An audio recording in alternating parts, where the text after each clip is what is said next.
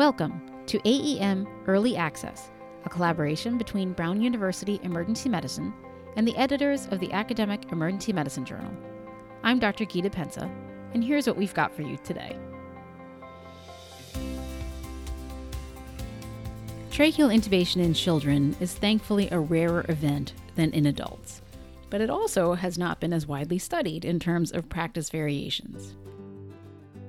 Today we're talking with Dr. Christine Capone about a new article in AEM entitled Intubation Practice and Outcomes Among Pediatric Emergency Departments, a report from the National Emergency Airway Registry for Children, or NEAR for Kids.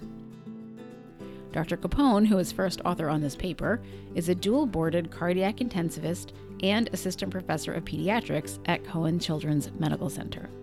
She is site lead for National Collaboratives for Quality Improvement in Pediatric Cardiac Critical Care Units.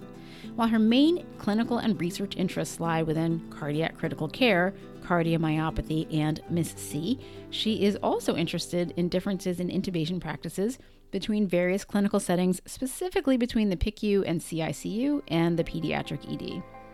We're thrilled to have her here to discuss this paper, and don't forget to read the full text of this article available on our blog at brownemblog.com.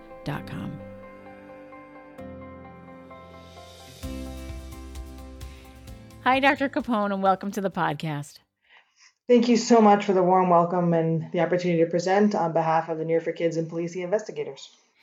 So I'm going to say at the outset that I am very grateful that you're talking to me now. I know that you're home on maternity leave, and if we hear little sounds coming from a little baby, we're all going to just say, "Oh," instead of complaining. So let's talk about your paper. This paper comes out of data from, as you said, the National Emergency Airway Registry for Children, or NEAR for Kids. And so most emergency physicians listening will have some familiarity with the NEAR database, but can you tell us a little more about NEAR for Kids? Yeah, so the NEAR for Kids stands for, as you said, the National Emergency Airway Registry for Children. This registry was developed by the Pediatric Acute Lung Industry and Sepsis Investigators, PALICI, as well as the National Emergency Airway Registry investigators, which I think you're more familiar with as it's coordinated through the Department of Emergency Medicine up in Boston. So NEAR for Kids is kind of like a subset of that, which is a multi-centered prospective registry for this advanced airway management in the pediatric intensive care unit, which is where it started. It's led by Dr. Akira Nishisaki from the Children's Hospital of Philadelphia, and now has over 20 participating centers in North America, 51 of these who participated in our study. A subgroup of this has now become NEAR for PEM, which is the National Emergency Registry for Pediatric Emergency Medicine, and that became a subgroup within the last year in 2021, with the primary goal being to improve advanced emergent airway management for critically ill children, regardless of where they present, and more importantly, to meaningfully improve patient outcomes as a result of this collaborative data collection. Wonderful. So you were looking at tracheal intubations in pediatric emergency departments and in pediatric and cardiac ICUs using this NEAR for Kids database from the years 2015 to 2018. So what questions were you trying to answer with this data in this paper? So the idea for this study actually started when I was called to the ED for a level 1 trauma. It was on a known congenital cardiac patient. It was a patient with a failing Fontan. And we actually had a little time to prepare and talk about this kid's physiology. And like during that time, I noticed that there was some differences in the thought processes for the intubation approach. And the idea for the study was essentially born. And our primary aim was then to describe kind of patient, provider, and practice characteristics of emergency room tracheal intubations and compare that to tracheal intubations in the ICU. Ultimately hypothesizing that there would be differences between the groups and hope that we can use these differences in future quality improvement bundles. I was hoping to have a cardiac sub-analysis, however, there was not a large enough sample size for this. Okay. So tell me about your study design and a little bit about your methods. So this was a prospective cohort study we conducted And this was across about 41 contributing institutions, 13 pediatric emergency room sites, and 51 pediatric cardiac ICUs within the Near for Kids registry. We looked at patient, provider, practice, demographic, all of those characteristics on each patient who underwent a primary or pharyngeal insertion of an endotracheal tube. Our statistical analysis, we really were looking and contrasting the aforementioned, like the patient, provider, practice, like looking at all of these as big groups, and then like sub-analyzing within those groups between the emergency room and then the pediatric ICUs, comparing primary and secondary outcomes between these two locations. Okay. And what did you use as your inclusion and exclusion criteria? So all patients, regardless of age, who underwent primary insertion of an endotracheal tube in any of these contributing pediatric and emergency rooms or ICUs from January 1st, 2015 through December 31st, 2018 were considered to be eligible. And then we excluded from that group anyone who underwent an ET tube exchange or those who had nasopharyngeal intubation. The other group that we excluded were a diagnosis of cardiac surgical patients because these kids usually don't have a comparative group in the ED, and we didn't want to create too much heterogeneity in our data. Okay, that makes sense. So, what kind of data about these patients is available to you through this database? Like, what do they collect? It's a very, very rich database. There's the usual demographics, age, sex, nationality, race, and then there's actually just some patient-specific characteristics to airway intubation, the difficult airway features, things that you have to think about when you're intubating, diagnosis codes, indication for the intubation. You're looking at the provider, who was the provider, what did they choose to intubate with, down to like the device, size, tube, cuffed, uncuffed, medication choices, the famous question asked at all kind of pimping conferences to fellows. Um, and then what happened to them? Was it successful? Was there an adverse event associated with it to kind of help with outcome? And so using all of these, we were able to see differences in a broad range of groups, not only with our primary analysis, but we were able to get a couple of sub-analysis, particularly the infant subgroup, which was interesting. Okay. So your primary outcome was related to adverse events related to tracheal intubation. So how were those defined? And I think you split them into severe versus non-severe. Yep. So the acronym TIAE stands for tracheal intubation associated event, with the composite primary outcome being severe and non-severe. So the severe events were an intubation that was associated with a cardiac arrest, an esophageal intubation with a delayed recognition, um, there was like vomiting, if you witnessed aspiration, if there was low blood pressure requiring any type of intervention, whether that be fluid or vasopressors, dental trauma, laryngospasm, malignant hypothermia, a pneumothorax, or any direct airway related injury. Whereas non severe events included a main stem bronchial intubation or an esophageal intubation, but there was immediate recognition. The kid vomited but did not aspirate. There was hypertension, not hypo, but hypertension that required therapy, nosebleeds, lip traumas, medication errors, arrhythmias, um, things like that. All right. So the dental was severe, but the lip trauma was not severe. Mm-hmm. Okay. So how about your And that's what they were previously defined, and so we tried to be consistent with other Near for Kids papers. Oh, interesting. Okay, great. So what about your secondary outcomes?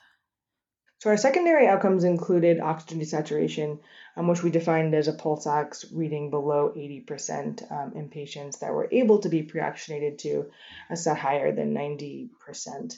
And then we further, I think, broke that out to 70%, and then looked at other things like first pass success. So you included 756 tracheal intubations in 13 pediatric EDs and 12,512 in 51 pediatric ICUs and cardiac ICUs. So tell me a little bit about the patient characteristics in this group. The children that were intubated in the EDs, they were significantly older than those in the ICUs. And for this, that was 31 months if they were intubated in the emergency room compared to 15 months in the ICU. There was differences in diagnosis and indications for intubation.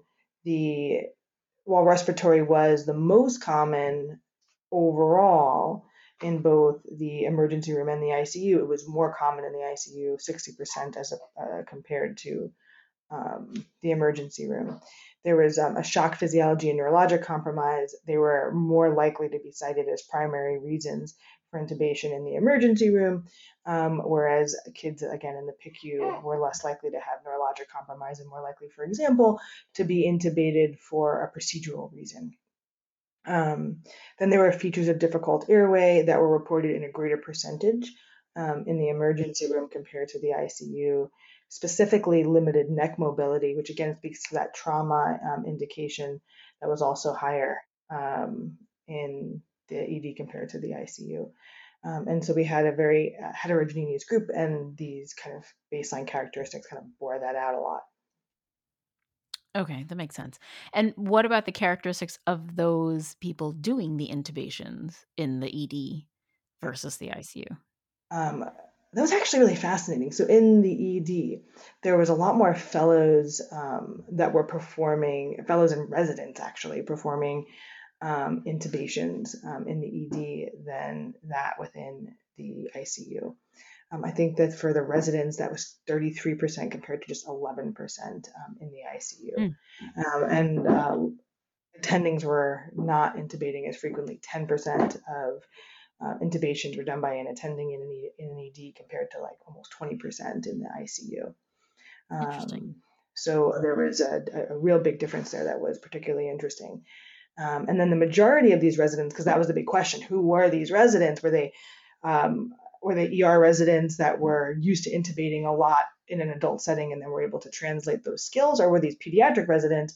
Because we know that those pediatric skills are not really required anymore as part of that residency. So who were these residents that were actually intubating? It turned out that 80% of them were actually EM residents that and not the pediatric residents that are performing it.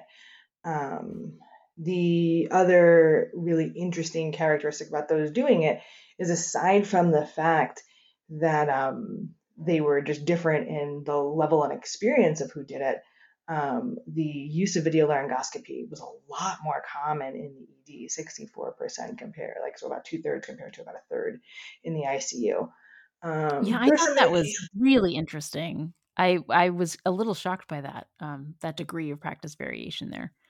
Yeah, I mean, me too. I really, really surprised, especially because again, we said 2/3 in the ED to 1/3 in the ICU, and so then you would think that perhaps there would be a difference in outcomes. So, like, was like the whole idea is that you're going to have less esophageal intubation and more first attempt success, like you see kind of in the anesthesia pediatric studies of patients in the OR.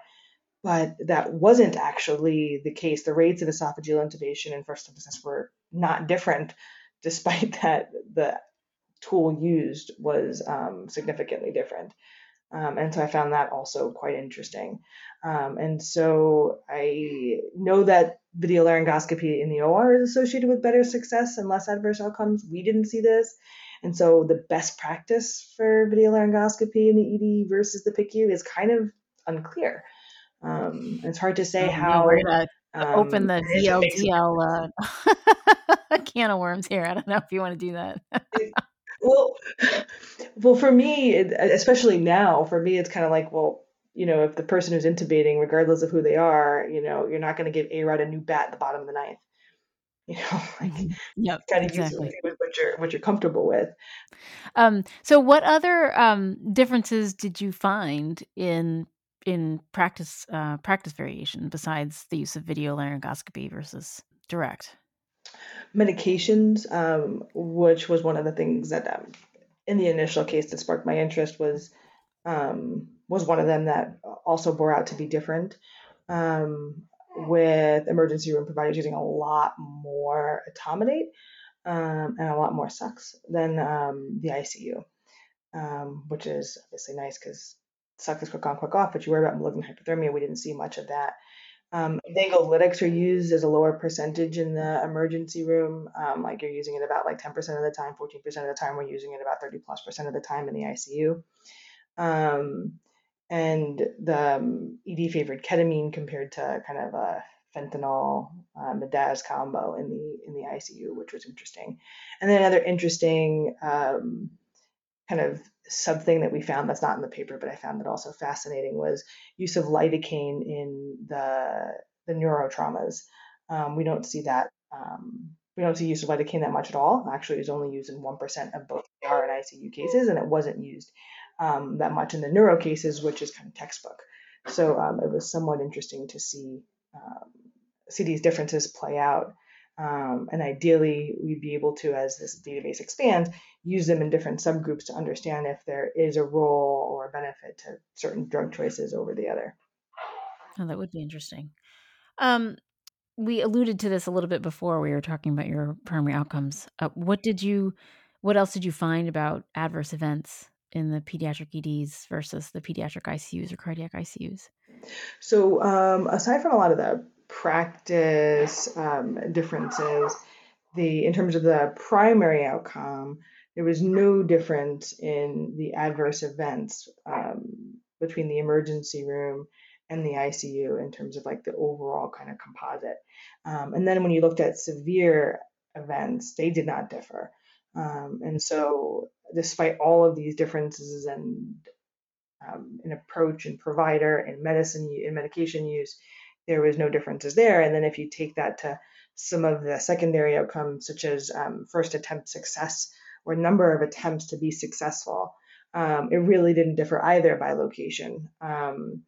Which was again quite curious because the first attempt success by a resident provider was very common in the emergency room. 71% of residents, again, this is the majority of EM residents that are performing these, are successful. And then, in addition to like looking again at the ICU, where it's not the resident, where it's more of, again, fellows, nurse practitioners, and attendings who are performing everything. And if you and the EM residents are having a higher first attempt success compared to basically general pediatric residents, regardless of the location where they are. So we were able to kind of um, show that benefit and kind of where experience kind of matters and lies. And then with the other secondary outcome that we looked at, that was the oxygen desaturation to less than 80. There was no differences. The ED seemed to have less desaturation than the ICU. So about 13% of adverse events being defined as this oxygen saturation less than 80 happened in the ED, whereas we saw about 17+% of oxygen less than 80 happening in the ICU. So the natural inclination is just to say, like, obviously we do it better in the ED, but we're not going to say that. What did your group make of that? That was part of how we wanted to phrase the discussion. So ED wanted to say what you just said. And so I think we settled on that it's probably due to a lower proportion of patients who are in the emergency room being intubated for a primary respiratory deterioration. We talked about that was a big difference in the beginning. And so if a lot of kids are being intubated in the ICU for this reason, and it's more than compared to the ED, and there were more infants that were intubated in the ICU as compared to the ED, they have a lower physiologic reserve. And the other possibility is that there's more cardiac children intubated in the PICU than the ED, and not only do they have a lower reserve, but there's a portion of them who are cyanotic at baseline. Right. We're not able to kind of confirm this with the current data, but we thought this may be the case because there was a difference for DSAT less than 80, but there was not a difference for DSAT less than 70. I see. Okay, well, those are all valid points. So what other takeaways should we glean from this study, and what comes next? So despite this like a bunch of differences that we've mentioned throughout this podcast and the paper. There was differences in the patient population, the provider who intubated, the practice that they used, video versus direct, medicines that they chose. We found a similar overall adverse event rate. And to me, and to us, this suggested that each division where an intubation happens has its kind of own plan of comfort and expertise. that when you execute it, it minimizes adverse events. But we can always do better. And so next steps would be individually targeting practice factors associated with adverse events within your location and to QI bundles that you can then assimilate into your current practice within your division. So a really good example of this would be in the infant subgroup. There was a less first attempt success and there was more adverse events. They were more likely to desaturate it in the emergency room when you compare them as an infant to the whole emergency room cohort, and then when you compare the infant in the emergency room to infants in the PICU. So again, difficult, like less attempted first attempt success, more of adverse events when you have this comparison. Anatomic features came up, medications used came up, experience of providers were some differences that you could now incorporate into future intubation strategies specifically for this subgroup that you might have to intubate. So a specific example would be incorporating a intubation process algorithm that would look at neuromuscular blockade, for example. So we know that neuromuscular blockade in the infant group from the paper was actually not used that much. Only like about 50-60% used neuromuscular blockade in this group, whereas it was overwhelmingly used in like over 95% of PICU intubation. So use of neuromuscular blockade in this group, deferring inexperienced providers from attempting intubations on infants, especially with limited mouth opening, using apneic oxygenation because, again, this group is at high risk for oxygen desaturation. And so some of these could be incorporated into future bundles. And then if we have this ongoing prospective data collection, you could see how these interventions change and if you actually can change your adverse event rate and number over time. Well, thank you so much for that. And thank you for coming on to talk with us about your paper, and congratulations on it, as well as congratulations on your new baby. Thank you so much. This was great, and glad to have a chance to highlight a lot of the multidisciplinary work that really went into this. And so really appreciate being able to come on here today and meeting you over audio. Take care. Thanks for listening to this month's AEM Early Access. The full text of this article is available on our blog at brownemblog.com, open access for a limited time. Check out all of our podcasts on iTunes. Search for AEM Early Access, all one word. Today's music is by Scott Holmes. I'm Dr. Gita Pensa, and we'll see you next time.